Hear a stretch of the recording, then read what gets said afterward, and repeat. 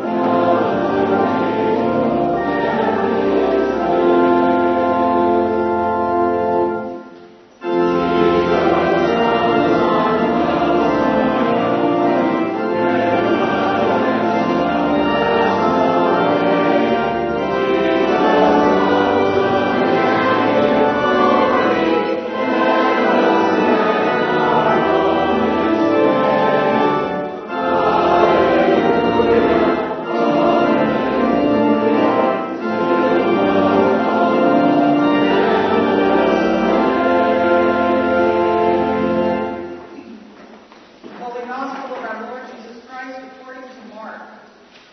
Glory to you, Lord Christ. As Jesus taught, he said, "Beware of the scribes who like to walk around in long robes and to be greeted with respect in the marketplaces, and to have the best seats in the synagogues and places of honor at banquets. They devour widows' houses, and for the sake of appearance say long prayers. They will receive the greater condemnation." He sat down opposite the treasury and watched the crowd putting money into the treasury. Many rich people put in large sums. A poor widow came and put in 2 small copper coins, which are worth a penny. Then he called his disciples and said to them, "Truly I tell you, this poor widow has put in more than all those who are contributing to the treasury. For all of them have contributed out of their abundance, but she, out of her poverty, has put in everything she had, all she had to live on." The Gospel of the Lord. Praise to you, Lord Christ.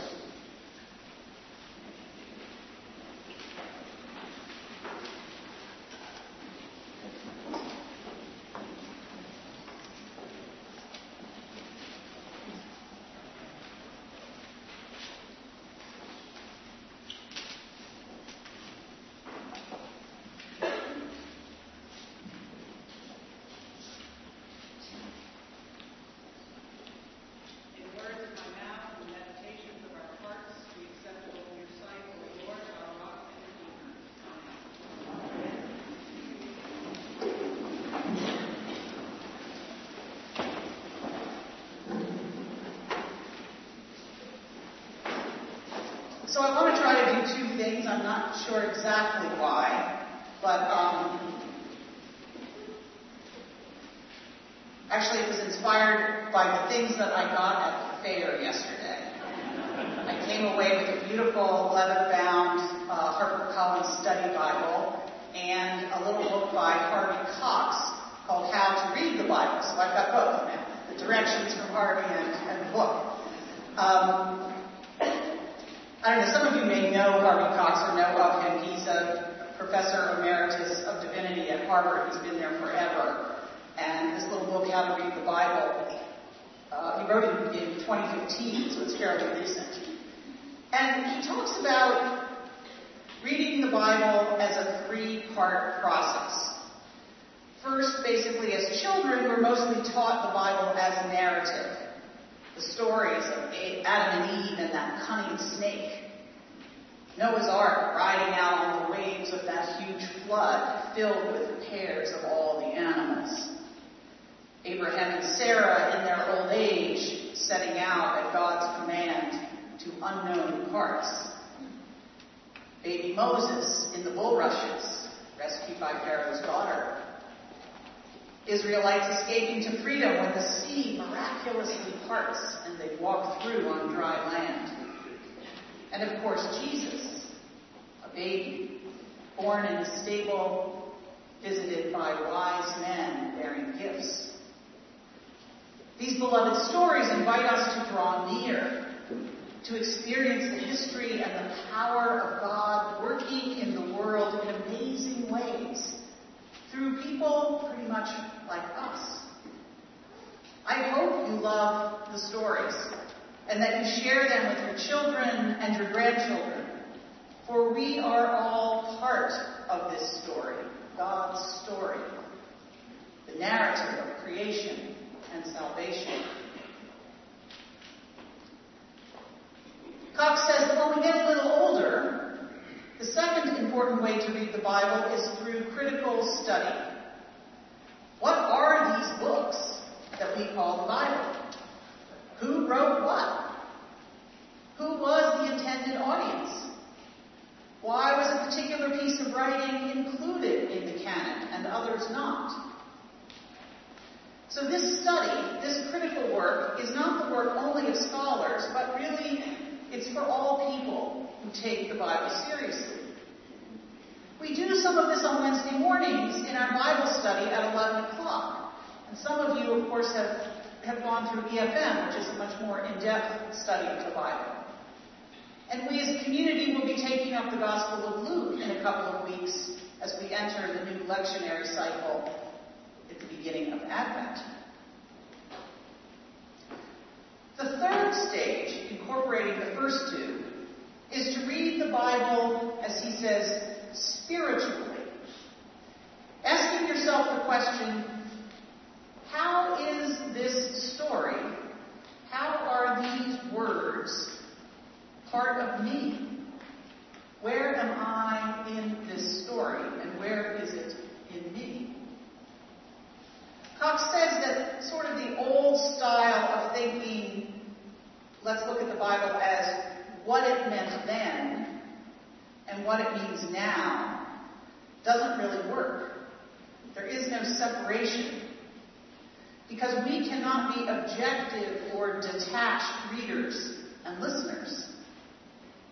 Whether we like it or not, we all go to the Bible looking for something. And who we are and what our circumstances in life are affects what we see, what we hear, and how we hear it. We bring our own individual hopes and our own individual pain to the texts when we draw near to them, listening for God's Word.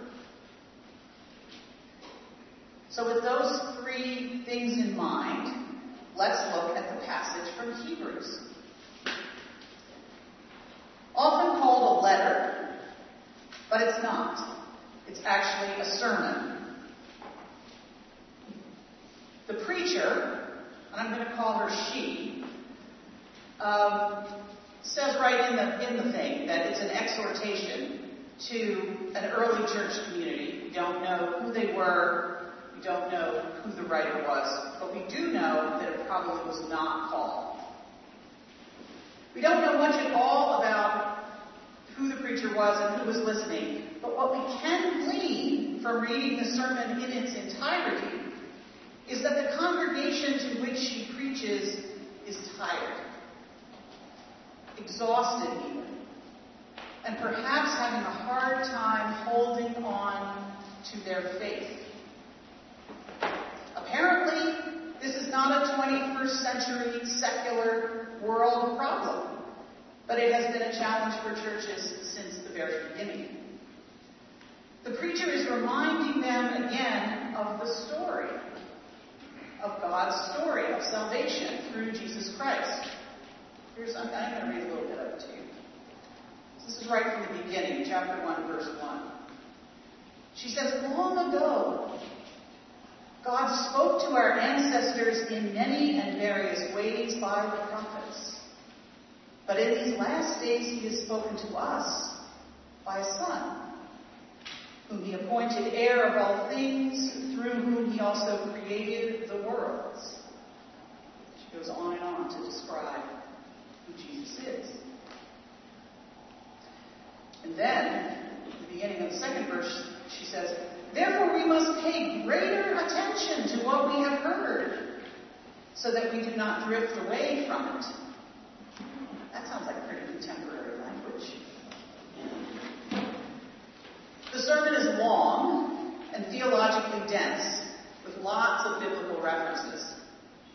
When I told someone this week that I was probably going to preach on the Hebrews and that it probably is a sermon, not a letter, she said, well, why don't you just read the original sermon? It's got to be better than anything you can come up with. And that's true, but I'm not sure you sit still through the whole thing. But it occurred to me that it might be fun if anyone is actually interested in looking at the whole thing together.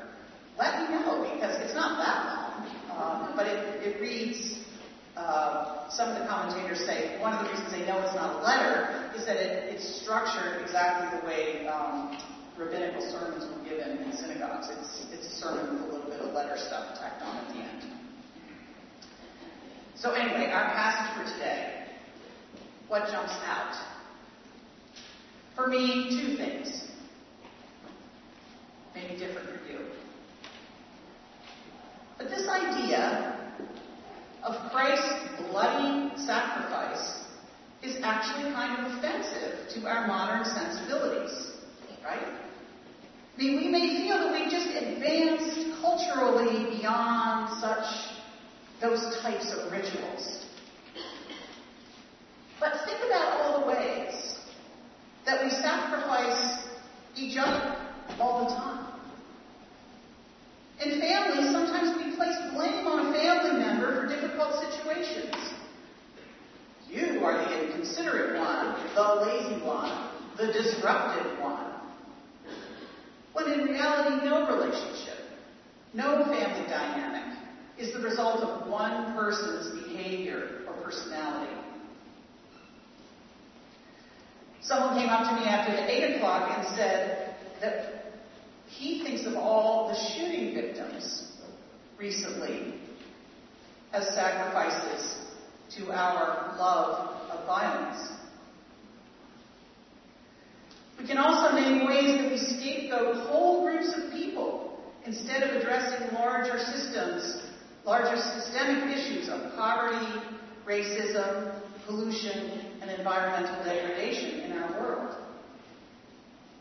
So this ancient practice of regular animal sacrifice by the high priest that's referred to in our passage today, that sacrifice to atone for human sin, actually kind of makes some sense when we think of the magnitude and regularity of human guilt and blame and sinning.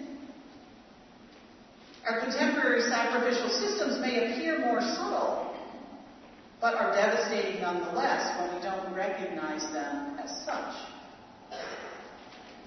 The point of the Hebrews preacher, though, is that Christ's once and for all self-offering on the cross means we have a place to put all that guilt and blame and sin without continuing to sacrifice each other. Let's hear that again.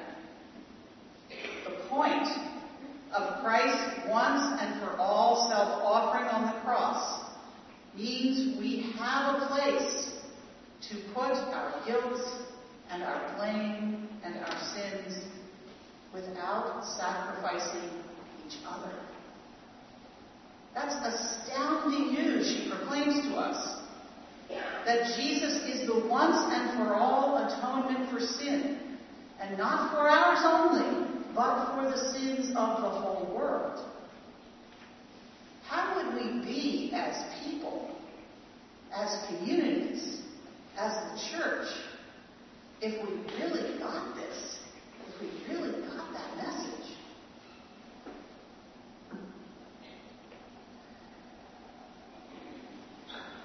The early listeners also shared with us this human sense of guilt. Somehow that we are always being judged and that we will be ultimately judged after we die. Our preacher from Hebrews proclaims that in fact when Jesus returns, it won't be to deal with sin, for he has already taken care of that. But rather, when he returns, it will be to save those who are eagerly waiting for him. Eagerly waiting for him. Are you eagerly waiting for him? In a few weeks, we will begin the season of Advent, a time of preparation for Christ. We love Advent. And we tend to focus on the birth of the baby because we love babies. And because we can get our heads around a baby, we know what a baby looks like. But Advent is actually primarily about the second coming, when Christ, who reigns in heaven, returns to greet those who are eagerly waiting for him. What does that eager waiting look like? You may be tired. Not so eager, tired of waiting for all sorts of things, struggling with illness or grief, challenges at work or in your family relationships. Maybe today your faith is really strong, or maybe today your faith is shaky, like those folks in the congregation back then. It's all part of church, it's all part of community. Eager waiting may not be in the cards for you for any number of reasons. The preacher to the Hebrews was realistic in her words to those tired and shaky folks who also may have been weary of waiting, perhaps even losing hope.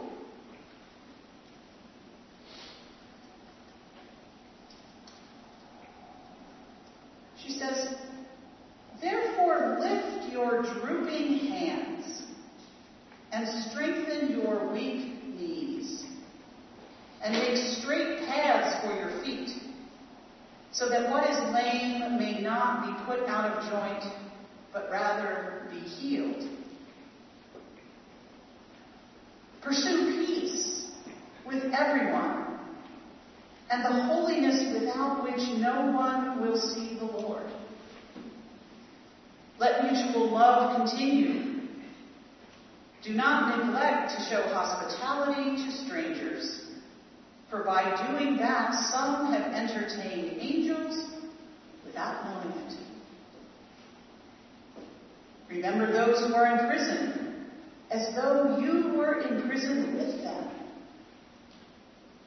Those who are being tortured, as though you yourselves were being tortured.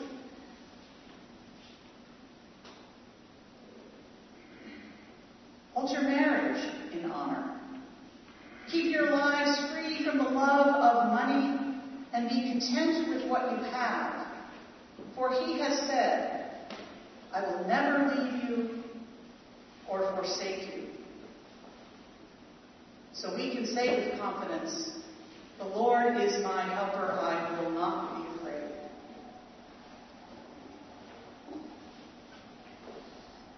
Told you she was better. May we be people of faith, people of hope.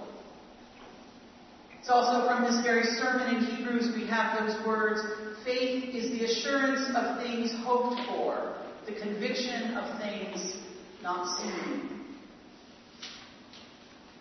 May we be faithfully engaged with our sacred stories, with these words, telling them to our children and to one another, reading and studying them together, and bringing our whole selves and our life experiences to the texts, all with the goal of hearing a word from God for us, for now, as God has promised.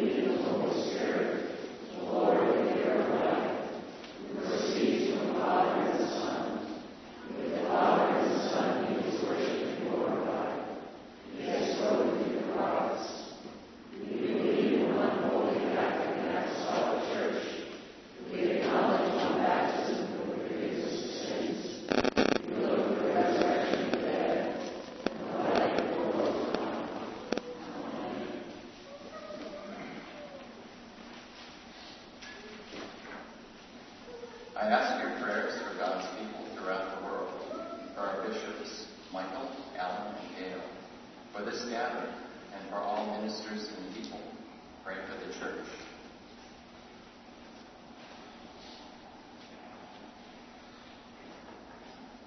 I ask your prayers for peace, for goodwill among nations, for the well-being of all people. Today on Veterans Day, we pray for those who died in the First World War and in all the wars, honoring their service and praying for a world in which lasting peace is realized. Pray for justice and peace.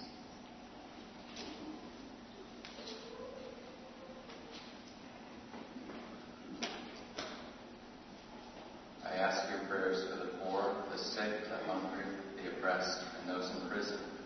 Today we pray especially for those on our prayer list: Lucy, Susan, Richard, Andy, Mary Sue, Charles, Carolyn, Cricket, Ryan, Robert, Madeline, Dick, Rhonda, Sean, Matthew, Steve, Orly, Will, Don, Barbara, Jack, Joan, Edie, Kirsty, Ellie, Edith, and Yui. Pray for those in any need or trouble.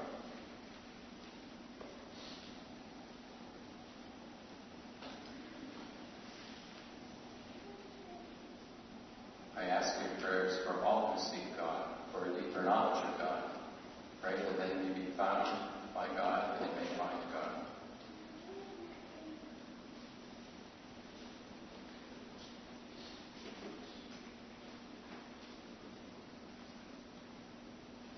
I ask your prayers for the departed, especially Robert Houston, father of Jen Newbold, and Maria Guevara, mother of Christina and Jeans. Pray for those who have died.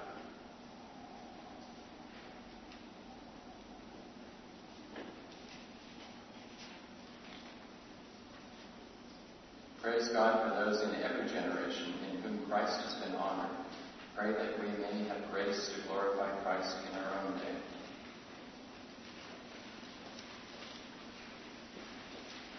Lord Jesus Christ, you said to your apostles, "Peace I give to you, my own peace I leave with you." Regard not our sins but the faith of your church, and give to us the peace and unity of that heavenly faith, where with the Father and the Holy Spirit you live and reign now and forever. Amen. Let us now confess our sins against God and our neighbor.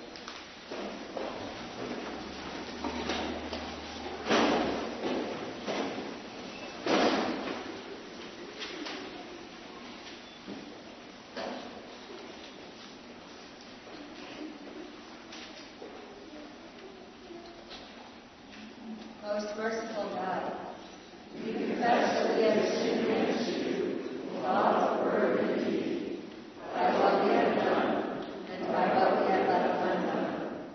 We have not loved you with our whole heart. We have not loved our neighbors as ourselves. We are truly sorry, and we humbly repent. For the sake of your Son, Jesus Christ, have mercy on us and forgive us, that we may delight in your will and walk in your ways, to the glory of your name. Amen. Almighty God, have mercy on you, forgive you all your sins through our Lord Jesus Christ, strengthen you in all goodness, and by the power of the Holy Spirit, keep you in eternal life. Amen. Please rise.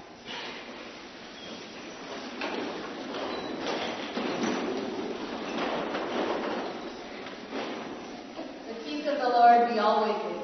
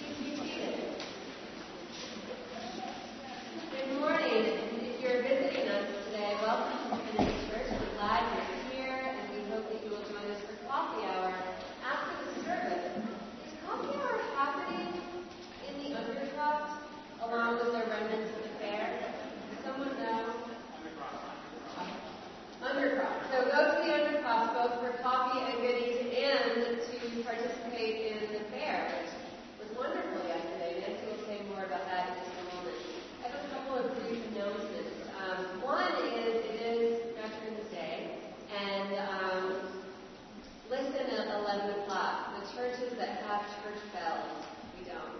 The churches that have bells in town will be ringing their bells 11 times at 11 o'clock today because it's the 100th anniversary of the end of World War I when we entered into peace, 11/11.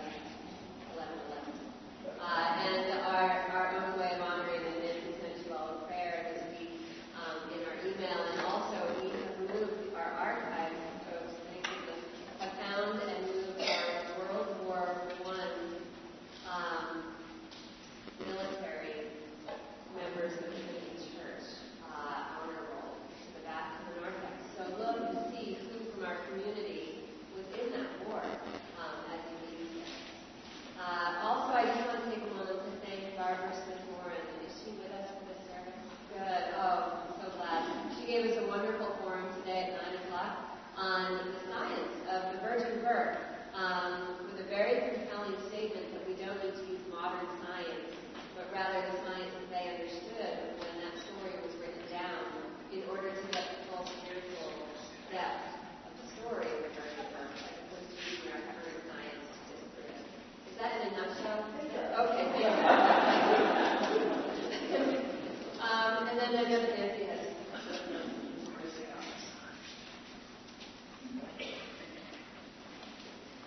So, as I said at 8 o'clock, normally we would never do this at an announcement time to tell somebody's personal business. But our very own Lucy Rosborough had kind of a little bit of a freak fall yesterday and broke her hip and is having surgery right now, or she might be out at this point over at Emerson. She's in tremendously good spirits. I was texting with her this morning. She's been joking with the doctors and nurses. She's in tremendous spirits as only Lucy can be. But the reason I'm telling you that is next week, Lucy and Brian were planning to host the newcomers brunch after church. For the obvious reason, the newcomers brunch is going to be postponed. So if you're a newcomer and you RSVP'd that you're coming, don't go over there next week. If you're an old-timer and you're going to come to support the newcomer effort, don't go over there next week. If you meet somebody who says how excited they are to be going to Lucy's house for the newcomers party, if you could please just tell them that it has been postponed. So not to go on and on, but it's funny when you have something that's been publicized now and is out there in the world, I'm pretty sure somebody's going to show up at your doorstep, Brian. But anyway, please keep Lucy in your thoughts and prayers. Recovery time will be quick, I'm sure, but it's completely unexpected day. Okay.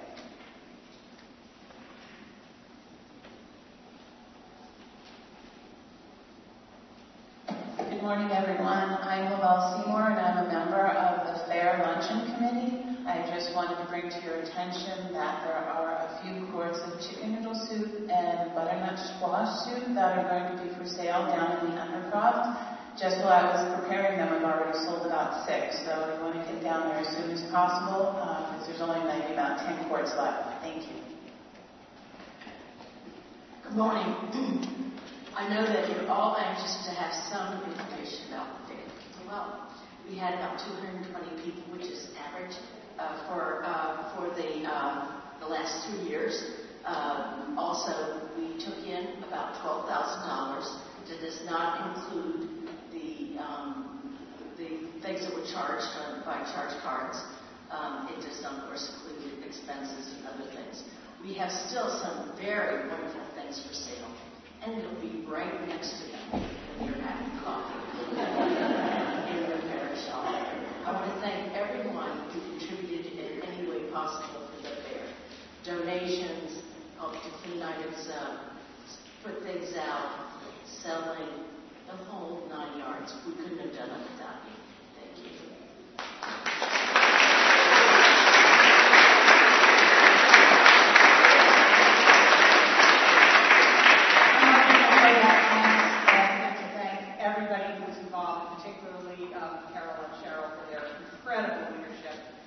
Everybody who participated. It was my first time. Last year I was at conventions. It was my first fair experience. And it was terrific. Having sold money. But I was just so happy again about how warm and welcoming this place is, how beautiful our parish hall is, how delicious the lunch was. Thank you, Robert, Larry, and all those who organized that. It was just a great example of us showing hospitality to our neighbors. I did go outside and introduce myself to people and invite them to Blue Advent services and Christmas services, and, you know, good job, team. It was awesome. Thank you. And if anyone read the grocery reflection this week, when I said there's a couple people who have been working tirelessly, not for weeks, but for months, that was Carol and Cheryl. So just another round of applause.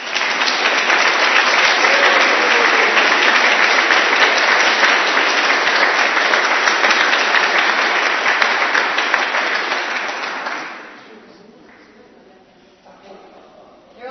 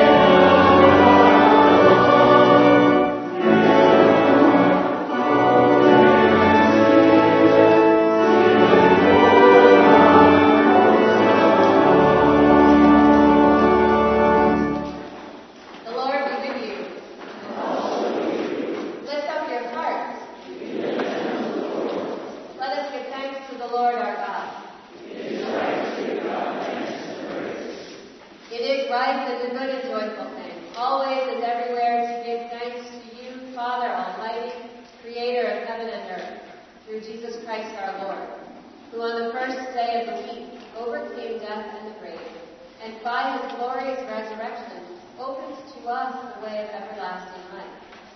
Therefore we praise you, joining our voices with angels and archangels and with all the company of heaven, who forever sing this hymn to proclaim the glory of your name.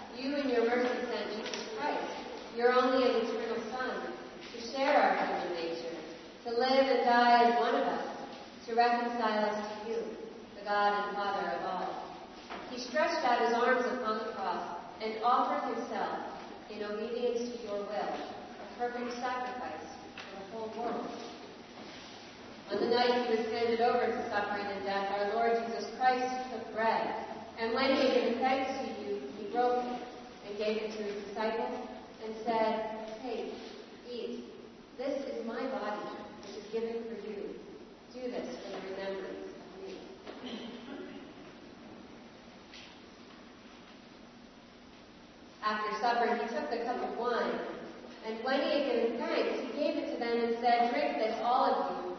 This is my blood of the new covenant, which is shed for you and for all for the forgiveness of sins. Whenever you drink it, do this for the remembrance of me."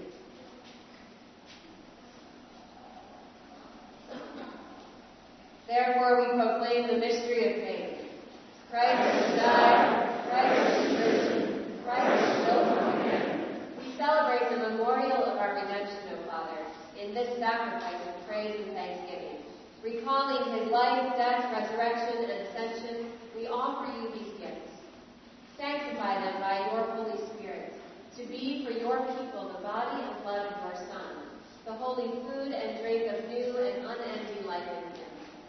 Sanctify us also, that we may faithfully receive this holy sacrament and serve you in unity, constancy, and peace. And at the last day, bring us with all your saints into the joy of your eternal kingdom.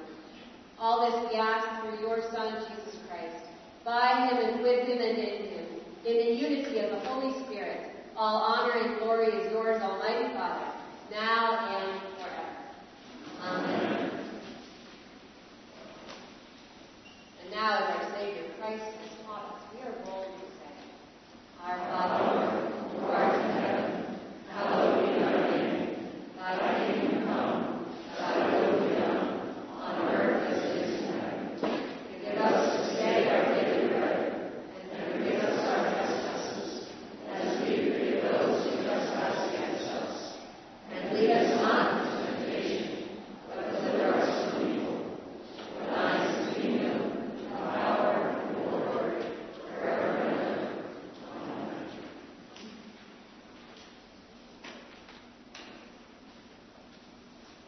Alleluia, Christ our Passover is sacrificed for us.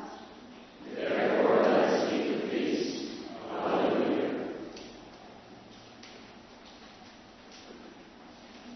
The gifts of God for the people of God.